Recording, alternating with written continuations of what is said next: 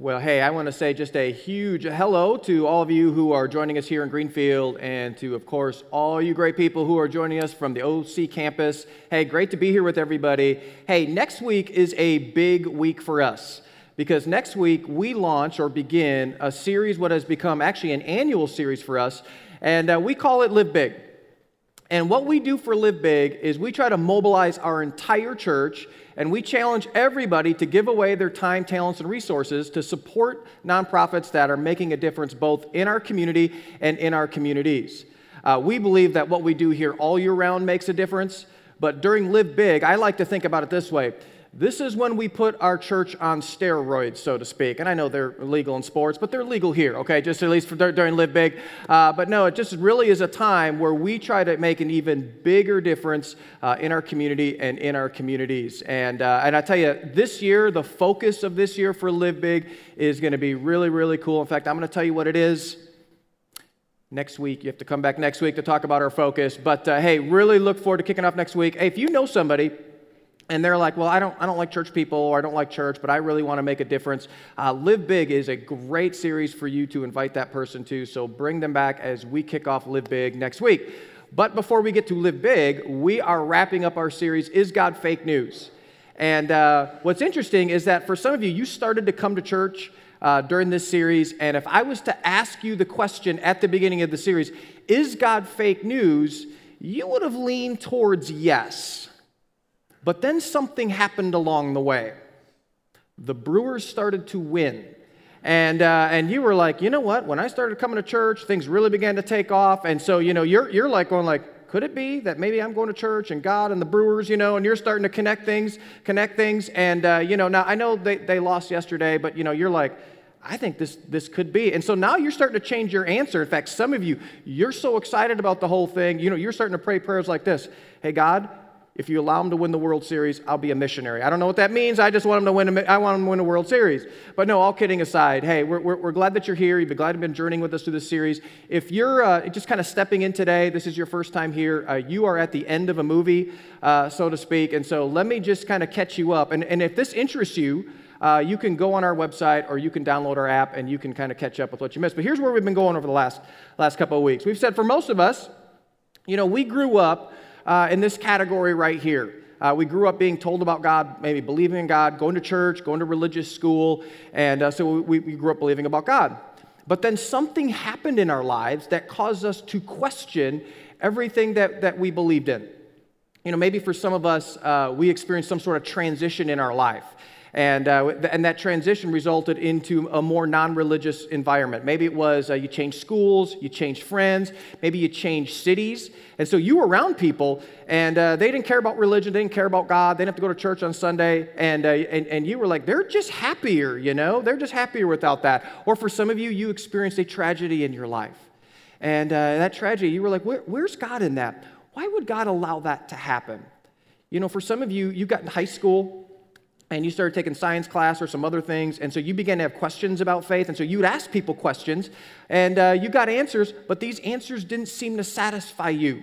And so for you, you thought your way from faith. And so here's what happened. You were here, but over time, you began to move over here. Now, most of us don't move all the way over to this category, even though some of us have moved over into this category. But for most of us, we find ourselves right here in the middle. We have doubts about category one over here. We have doubts about God, but despair at the thought of this being all that there is. And so our goal for this series has been, hey, if you started here and you began to move this way, our goal has been, hey, we just want you to start moving back in this category. We want you to start moving this way. And we don't want you to move back blindly. We want you to move back asking questions, and we want you to move back with your doubts, and we want you to move back with your skepticism. It's kind of like, I'm not really sure about the whole miracle thing and the Jesus thing and the Bible thing. We want you to move back this way with all of that.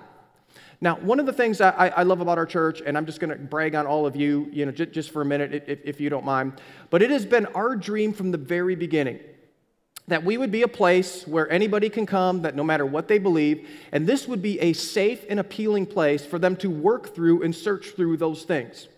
And what's great about that is I'll get people that come or come to me, they meet me out in the lobby, or they meet me in Oak Creek when I'm there, and or they send emails, and it's been happening a lot during this series, actually, and they'll say things like, hey, I've been coming.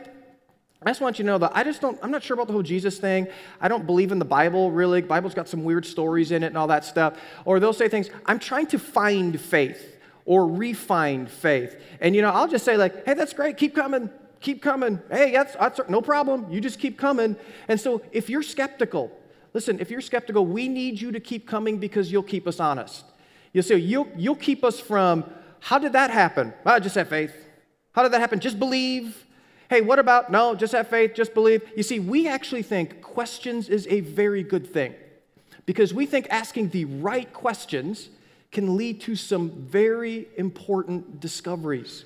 And so if you find yourself in the middle, we just want to say, hey, come on, come this way, come this way, come this way. Now, one last thing. I just want to address or talk to all the dads who are listening or who are watching from Oak Creek or who are watching online, and you've started to step away or you've stepped away, and as a result, when you stepped away, you took the rest of your family with you. Listen, please don't let your skepticism rob your children of a foundation that'll serve them for the rest of your life. Now, I know what your pushback is. Your pushback is, well, I don't want to be a hypocrite. I don't want you to be a hypocrite either. What I'm asking you to do is as you're wrestling and as you're asking questions and as you're kind of searching through all this, I just want to encourage you, keep your family, especially keep your children in church, because you will lay a foundation for them that'll serve them when other things in life stop serving them. I'll have parents say to me, well, I just want my kids to make a decision for themselves. Listen, you don't do that with math. And what I just want to encourage you to do is just keep them in the environment and let them make the decision for themselves. But listen, we believe that what they learn here could actually have a greater impact than even math. So, what I want to encourage you to do, continue to take a step. Continue to take a step. I want to encourage you to listen to stuff. Read stuff, watch things. For some of you, a couple weeks ago, we encouraged everybody to read the book of John in the Bible. And if you don't own a Bible, we give them away for free at both of our campuses. Head out of here and take a free Bible. Read the book of John. Just continue to read things. Oftentimes around here, we'll offer this thing called Starting Point. And Starting Point is just for people in the middle. And this is going to continue what you're doing here. Next Starting Point thing. Jump into a Starting Point group, or maybe for you, it's you actually get involved in Live Big. Now, I know some of you are like, yeah, but Mark, I don't believe this stuff. Listen, it's okay. You can still take steps, even if you feel like they're baby steps, even though you don't believe. We like to say you can belong here before you believe. And the reason why we believe that is because the people that first followed Jesus, they didn't believe initially. They didn't believe, and then they believed, and then, they didn't believe, and then they believed again, and as a result, they changed the world. And so my prayer for you throughout this series, and it'll continue, is that you will continue to take a step. Now, today what I want to do is I want to ask you a big favor. And I ask this big favor for those of you who are stepping away or you have stepped away. And here's what I want to ask of you. I just want to ask that you would be completely honest with yourself. Now, I know that sounds, kind of easy on the surface, but it's not that easy. And here's why. Every time I have been completely honest with myself, I've had to admit something to myself that I didn't want to admit to myself. I've had to own up to something I didn't really want to own up to. And the reason this is such a difficult thing for us to do is because of something we are all very, very good at. And it's this: self-deception. You see, it's one thing to deceive someone else, but it's another thing when we deceive ourselves. You see, self-deception always takes us down a bad path. Self-deception never makes our lives better. And here's the thing, we all know this. Because for some of us, we can just think about how different our lives would be if our dad was just honest with himself about his drinking. Or our mom was completely honest with herself about the wounds from her past. For some of you, you went through the pain of a divorce. And, you think back to that and you just go, you know what? If either me or my spouse were completely honest with ourselves, if we had the courage to look in the mirror and go, you know what? This is my deal. This is my issue. I need to stop making excuses for my life, and I need to take responsibility for my life. And so what I just want to encourage you to do for the rest of my time, I just want you to be completely honest with yourself about what you believe about God. Now, I know that sounds kind of insulting, to a degree, but listen, it's not meant to be insulting. Hang with me, and you'll see why by the time I'm done. Years ago, a guy named Thomas Nagel came out with this book, and it was called Mind and Cosmos. Now, I'm going to read you the subtitle because I know you can't see it. Oak Creek, I know you definitely can't see it. Here's the subtitle of this book: Why the Materialist Neo-Darwin Conception of Nature is Almost Certainly False. I'm so mad at that because I wanted that to be the title of my first book, I mean, isn't that just an appealing subtitle? But no, all kidding aside, Nagel was a professor at NYU. He taught law and philosophy, and he was also an atheist. And in this book, he talks about how the atheist community will accuse the religious community of what they call the God of the gaps. And if you were here a couple weeks ago, we talked about this a little bit, but it's the whole idea that when religious people can't explain something, they look at that gap that they can't explain, they just go, God did it. God did it. Oh, that's God. That's God. That's God. And so Nagel talks about how the scientific community does the very same thing. He says they have gaps, and so they just go, natural selection did it. Natural selection did it. Oh, that's natural selection. And he says there's a double standard here. And in this book, Nagel talks about how this whole idea of value in people, he just wonders where that comes from, because that's definitely there, and he sees that. Well, in a book he wrote earlier called The Last Word, listen to what he said. This is so fascinating. He said this: I want atheism to be true, and I'm made uneasy by the fact that some of the most intelligent and well-informed people I know are religious people. In other words, I'm uncomfortable with this. And I just love his honesty here. I just admire this. He goes, listen, I'm not sure if it is, but I want atheism to be true.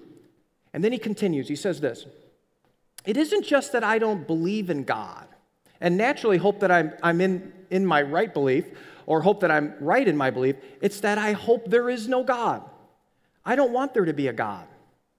I don't want the universe to be like that.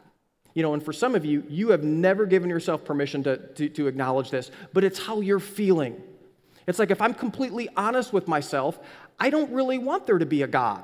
And I get why you feel that way, because you're smart enough to know that if you open up that door just a little bit, you're not sure if the door will ever close. And so what Thomas Nagel is alluding to, and what you're smart enough to know, is this: is that there's a big difference between I don't believe it and I don't want to believe it. I don't believe it goes something like this. It's like something happened in my life and I can't reconcile that and faith. I don't believe it is, I grew up in this religious bubble with my family, and then I moved away and experienced something else, and I just don't believe that anymore. I don't believe it is, hey, I went to high school and I took science class, or I went to college and a professor said something. I don't really just believe that anymore. I don't want to believe. That has to do with the will. I don't want to believe because. I don't want to believe because. I don't want to believe because. Very big difference. And so let me ask you, if you're thinking of stepping away, or if you have stepped away, why is it? Why is it? Is it, I don't believe it, something happened in my life, or there's information that I've yet to discover yet? Or is it, I don't want to believe it? And I know that's meddling a bit, but I just want you to be completely honest with yourself. Is it that faith became inconvenient for you? It was like, okay, I went away to college. And then when I was at college, everybody was blank, and there's a lot of blanks that you can put in there, but, everybody was blank, and you can kind of fill it in, and you're like, you know what? I don't want to be the only one who's not. And I want to start doing what everybody is doing. And so you began to come up with reasons as to support why it was okay for you to do what everybody else was doing, even though you knew you shouldn't do it. And part of those reasons gave you reason to move your faith out of the way so you could play. You see, if the issue is, I don't believe it, listen, there's answers. There's information out there. But if the issue is, I don't really want to believe it. Listen, your leaving has to do with will and want. Your leaving has to do with inconvenience. Faith is a roadblock for you to do something that you want to do. And so I could stand up here and I could pound out information and pound out answers, but it's not going to help you because it's not the real issue. Blaise Pascal, who was a 17th century mathematician, philosopher, many of you may have heard of Blaise Pascal, he said this. He said, people almost invariably arrive at their beliefs not on the basis of proof, but on the basis of what they find attractive. And so here's what he means by this. None of us are on a truth quest. I guarantee you none of us got up this morning and said, I just want to find out the truth. In fact, I'm willing to abandon everything I've ever believed in if someone just tells me the truth. Now, if you got up doing that, here's the thing. You probably don't get invited to a lot of parties, because you're probably not a fun person to hang around with. None of us are on a truth quest. You know what we're on? We're on a happiness quest. It's like, I want to be happy. So here's what I think makes me happy. And as a result of this making me happy, let me put some beliefs and let me put a worldview under that supports why I want to be happy. Now, when this doesn't make me happy anymore, I'm just going to kind of move this over here, and then I'll change my beliefs and my worldview to support it. You see, what we do is we define happiness for ourselves. And then, we accommodate our beliefs to accommodate what we believe will make us happy. St. Augustine, who was a 3rd century theologian, here's what he wrote. He wrote, hey, when we love the truth, when it enlightens us, we hate the truth when it convicts us. Now, here's how we all know this. We can all think back when we were kids and we would argue with our mom and argue with our dad. And here's the thing. When you argued with your mom and argued with your dad or argued with both, were you trying to get at the truth? Was it like, okay, Mom, listen, I want you to enlighten me. I want to hear the truth. And then your mom, would say a bunch of stuff. Did you go, you know what, Mom, I feel enlightened. I got the truth. I think I'll ground myself now. Nobody did that. It was like, they would argue, and then we would argue in a way because we wanted to get our own way. And this is why we will argue and continue arguing even when, and we did this, when we were wrong. I bet you most of us here, all of us here if we're honest, we had this experience when we were arguing with a loved one, and we were arguing, and then it's like right during the middle of the argument, you realize this, they're right. And what did we do? We kept arguing. It's kind of like the craziest thing, And, why do we do that? Because we're not after the truth. We just want the win. It's not a matter of right and wrong. We just want to look like or think to everybody else that we're right. And so there's just something inside all of us that we don't want to lose even when we're wrong. That, we want to be right even when we're not right. So here's the question I want to leave you as we just kind of wrap up our series. And here's the question. What is it that causes you to not want to believe? If you're stepping away right now, or if you have stepped away, I just think it's a good idea for you to have an answer to this question. Could it be the real reason you are stepping away or you have stepped away is not the real reason you give? I want to give you 3 statements that just might be the real reason. And when I give you these statements, once again, my favor I'm asking is I just want you to be honest with yourself. You don't have to be honest with anyone else around you, okay? This is between you and you, okay? I want you to give you 3 statements, and I just want you to be honest with yourself and see if this might be the real reason. Okay, here's statement number 1. If there's a God, I'm guilty. Could it be there are things about your past that are so big and so embarrassing that if there is a God, then it brings these things front and center, and you're just ashamed of those things? It's like, if I go there, then I have to start dealing with some of these things. And I can't just explain them away with, well, I was young and everybody was doing it and I just kind of made a mistake and all that stuff. Could it be, as you just kind of go there, would be having to go there with this sort of thing, then you take a look at those mistakes that you made, and maybe they're not necessarily mistakes. Maybe they become something bigger. And they go from mistakes to possibly, I have sinned. I mean, think about some of your biggest mistakes. Maybe for you, some of your biggest mistake was you hurt someone deeply that you love. Or your biggest mistake was you took something from someone and you can never, doesn't matter what you do, you can never pay that back. And you just can't reconcile that whole thing. Maybe for some of you, your biggest mistake, when you think about it, you go below the surface, you did it on purpose. And so here's the thing. If I admit that there's a God, all of this gets a lot bigger. And if I'm honest with myself, I don't want to feel that, even though I know this is all something bigger. Here's the second statement. If there's a God, I'm accountable. This is the story of Adam and Eve and the Garden of Eden. Now, I know for some of you, you were like, well, I believe the Garden of Eden story is just a myth. But here's the thing. If it's a myth, it's the greatest myth in history. Because the story of the Garden of Eden is really all of our stories. It is a story of two people wanting to live their lives apart from God. It's a story of two people not wanting to be accountable to anyone. It's two people going, I want to do my own thing. I want to be my own person, which, by the way, always leads to regret. Because unaccountable people always make decisions, eventually speaking, that will lead to regret because they're not responsible to anyone. So here's what we do. We live loud, busy lives because then we don't have to deal with it. You see, if there's a God, if I admit that there's a God, then there's a standard I have to live up to, which means I'm accountable.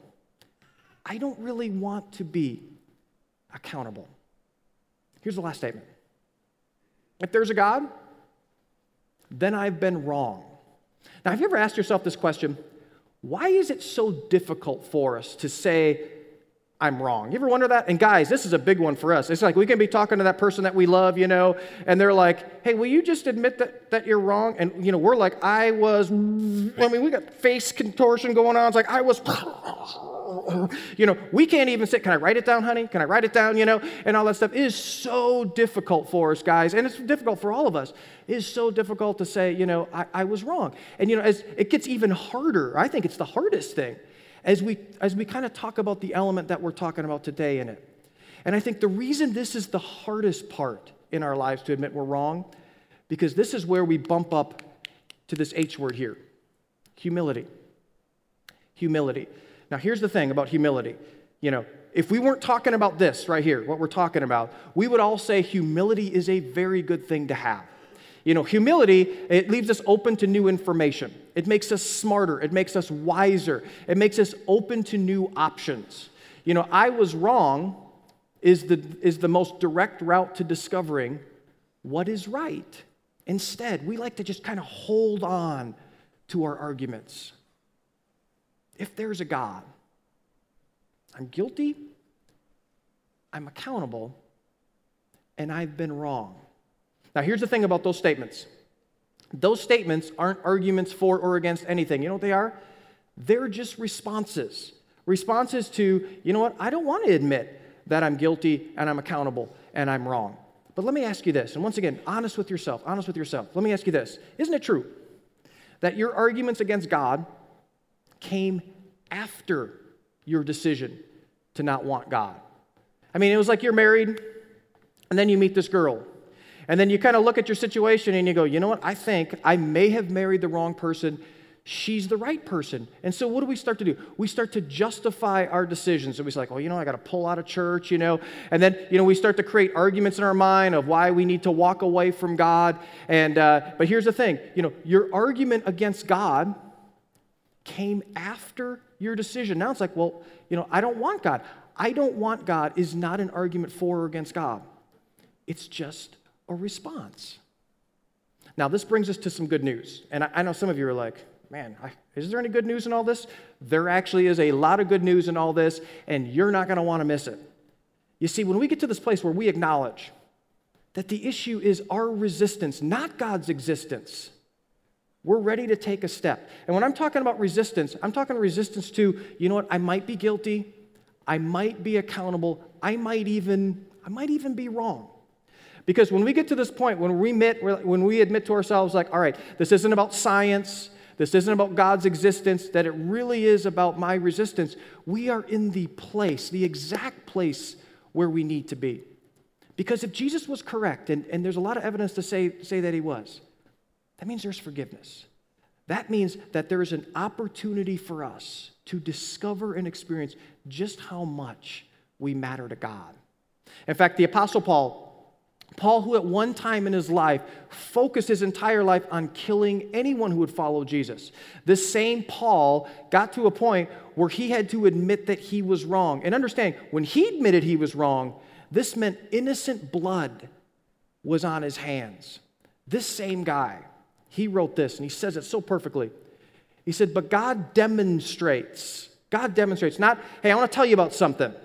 This is, I want to prove it to you. I want to show it to you. Actions speak louder than words. Demonstrates his own love for us. Of all the things God could have demonstrates, he chose to demonstrate just how much he loves us. That God demonstrates his own love for us in this, that while we were still sinners, while we were still guilty, while we were still accountable, while we were still wrong, not mistakers, not, when I was young, bigger than that. Now, it's so easy to read this and to go, Paul, that just sounds so judgmental. But it's like Paul's going, and you can almost hear him going like, hey, listen, I'm not judging. This is my story. No one was more wrong than me. Well, Paul, how did he demonstrate it? Hey, while we were still sinners, Christ died for us. While we were still deceiving ourselves with, I don't want to believe, Christ died for us. All people ask me, or I've been asked this a lot, and they'll ask me, why couldn't God just forgive everybody? Why not? Why the gore? Why the blood? Why the cross? Why the sacrifice and all that stuff? Just, why not clean slate it all? Here's why. Because God wanted a relationship with humanity. And you can't have a relationship with someone you're not willing to sacrifice for. You see, I don't know that you really love me until you're willing to sacrifice for me. Which this means, and this is so powerful when you think about it, it means this: every relationship demands sacrifice. Every offense requires forgiveness. Every offense requires both parties to come together eventually in restitution. And so Paul says, hey, through Christ, God demonstrated his forgiveness and restitution while we were still guilty, while we were still accountable, while we were still wrong. So let me ask you, do you want to live the rest of your life outside of that? Listen, to resist accountability to God is to resist relationship with God. And if God would go to such extremes to demonstrate his love for us, listen, wouldn't you want a relationship with that God? Wouldn't you at least want to take a step towards him and to discover for yourself if it's true? And come on, what could make us happier, ultimately speaking, than that? Because you know what that means? That means there's forgiveness. That means there's relationship. That means there's truth. That means there's grace. So if the question is, who wants God? At some point, none of us do. But if the question is, who needs God? All of us do. And that is really good news. Many of us may not realize this, or we don't know this, but Jesus had siblings. In fact, the New Testament gives us the name of some of his siblings. And none of his siblings believed in Jesus until after the resurrection. I mean, they thought he was crazy. They thought he was nuts. Well, he has a famous brother, and his brother's name is James. And James got to a point where he had to admit he was wrong about his brother being the Son of God. Now, can you imagine having to admit to your sibling that you were wrong about him being the Son of God. I mean, can you imagine that tough conversation? But James, he gets to this point where he does. And he's forgiven about his very outspoken non-following of his brother. Well, before he dies, he writes a letter, and it's found in the New Testament. It's called the book of James. And here's what James writes. He writes, "Submit yourselves then to God, resist the devil, and he'll flee for you." Submit yourselves. He's like, I know it's hard to do. I just want you to admit that you're wrong. It's okay. It's okay. And then he says, come near to God, and he'll come near to you. Come near. I just want you to take a step. Just take a step. Take a step towards God, even though you've been spending most of your life stepping away from God. And then he continues, and he says this, "Hey, wash your hands, you sinners, and purify your hearts, you double-minded. Grieve, mourn, and wail. Change your laughter to mourning and your joy to gloom." It's like, James, did you get up on the wrong side of the bed this morning? Because holy smokes, what is that? That's just figurative language for, hey, admit it. Admit it. It wasn't just mistakes. It was bigger than that. Essentially is what he's saying. He's, come on. Stop playing games with yourself. Be honest with yourself. And then he wraps it up with this. Humble yourself before the Lord. There's our word. And remember, humility is a good thing. Humility opens us up to new options and opportunities. It makes us wiser and smarter. And in this context, humility just means just open up the door a little bit. Open up the door. And then look how James says God will respond. And he'll lift you up. You know, if we're honest with ourselves completely, and we admit, you know what, I'm guilty. I'm accountable. I'm wrong. It's a real downer. I mean, it's just like, oh, it's discouraging and depressing. We feel down. But James says, here's how your Heavenly Father will respond to you when you do. He's going to look at you and go, I don't care how long you've been away. I don't care what you've done and what's been done to you. You may feel down. But when you open up the door, I will lift you up, and I will lift you up in a way you have never been lifted up in your entire life. When I was 4 or 5 years old, I had an obsession with clocks. And what's interesting, when I was a kid, I would have all sorts of obsessions. I had ties, and then I went to clocks. And so I went around the house, and I just started playing with clocks all around the house. Well, one day, I decided to kind of break into the Holy of Holies, which was my parents' room, because we weren't allowed to go in our parents' room without them there. And I thought, you know what? I haven't been at their clocks yet. I need to get at their clocks. And so I went into my parents' room. They didn't know. And I went to my dad's alarm clock, and I was like, man, this is the nicest clock in the house. You know, so I started playing with it, messing around, all that stuff. Little did I know that I turned off his alarm. And he just, assumed it was set all the time. And so he went to bed, got up, and was late for work, and it was a very important day. He had a bunch of meetings and all this stuff, and he was like, well, I didn't know about it. So Dad gets home, and he calls me and my brothers. I have two older brothers, and he calls us into the kitchen, and he is mad. And my dad didn't get mad that often, and he was like, someone messed with my clock. I want to know who did it. And I'm thinking, you know what, I'm just going to let them take the hit for me. So I'm just kind of sitting there, I'm sitting there. And finally, everybody starts to just kind of focus on the young one, which is me, And finally, I feel the pressure and all that stuff. And finally, I break. And I go, all right, Dad. I raise my hand. I did it, and I did it on purpose. I think there is no better way that we can end this series is to just say, hey, God, I did it, and I did it on purpose. Would you be willing to take that step? Would you be willing? Would you be willing to open up the door? And listen, you don't have to have your life together. You don't have to have all the answers. You're like, oh, I got so much stuff I'm carrying out. It's okay. It's okay. As James says, humble yourself before God.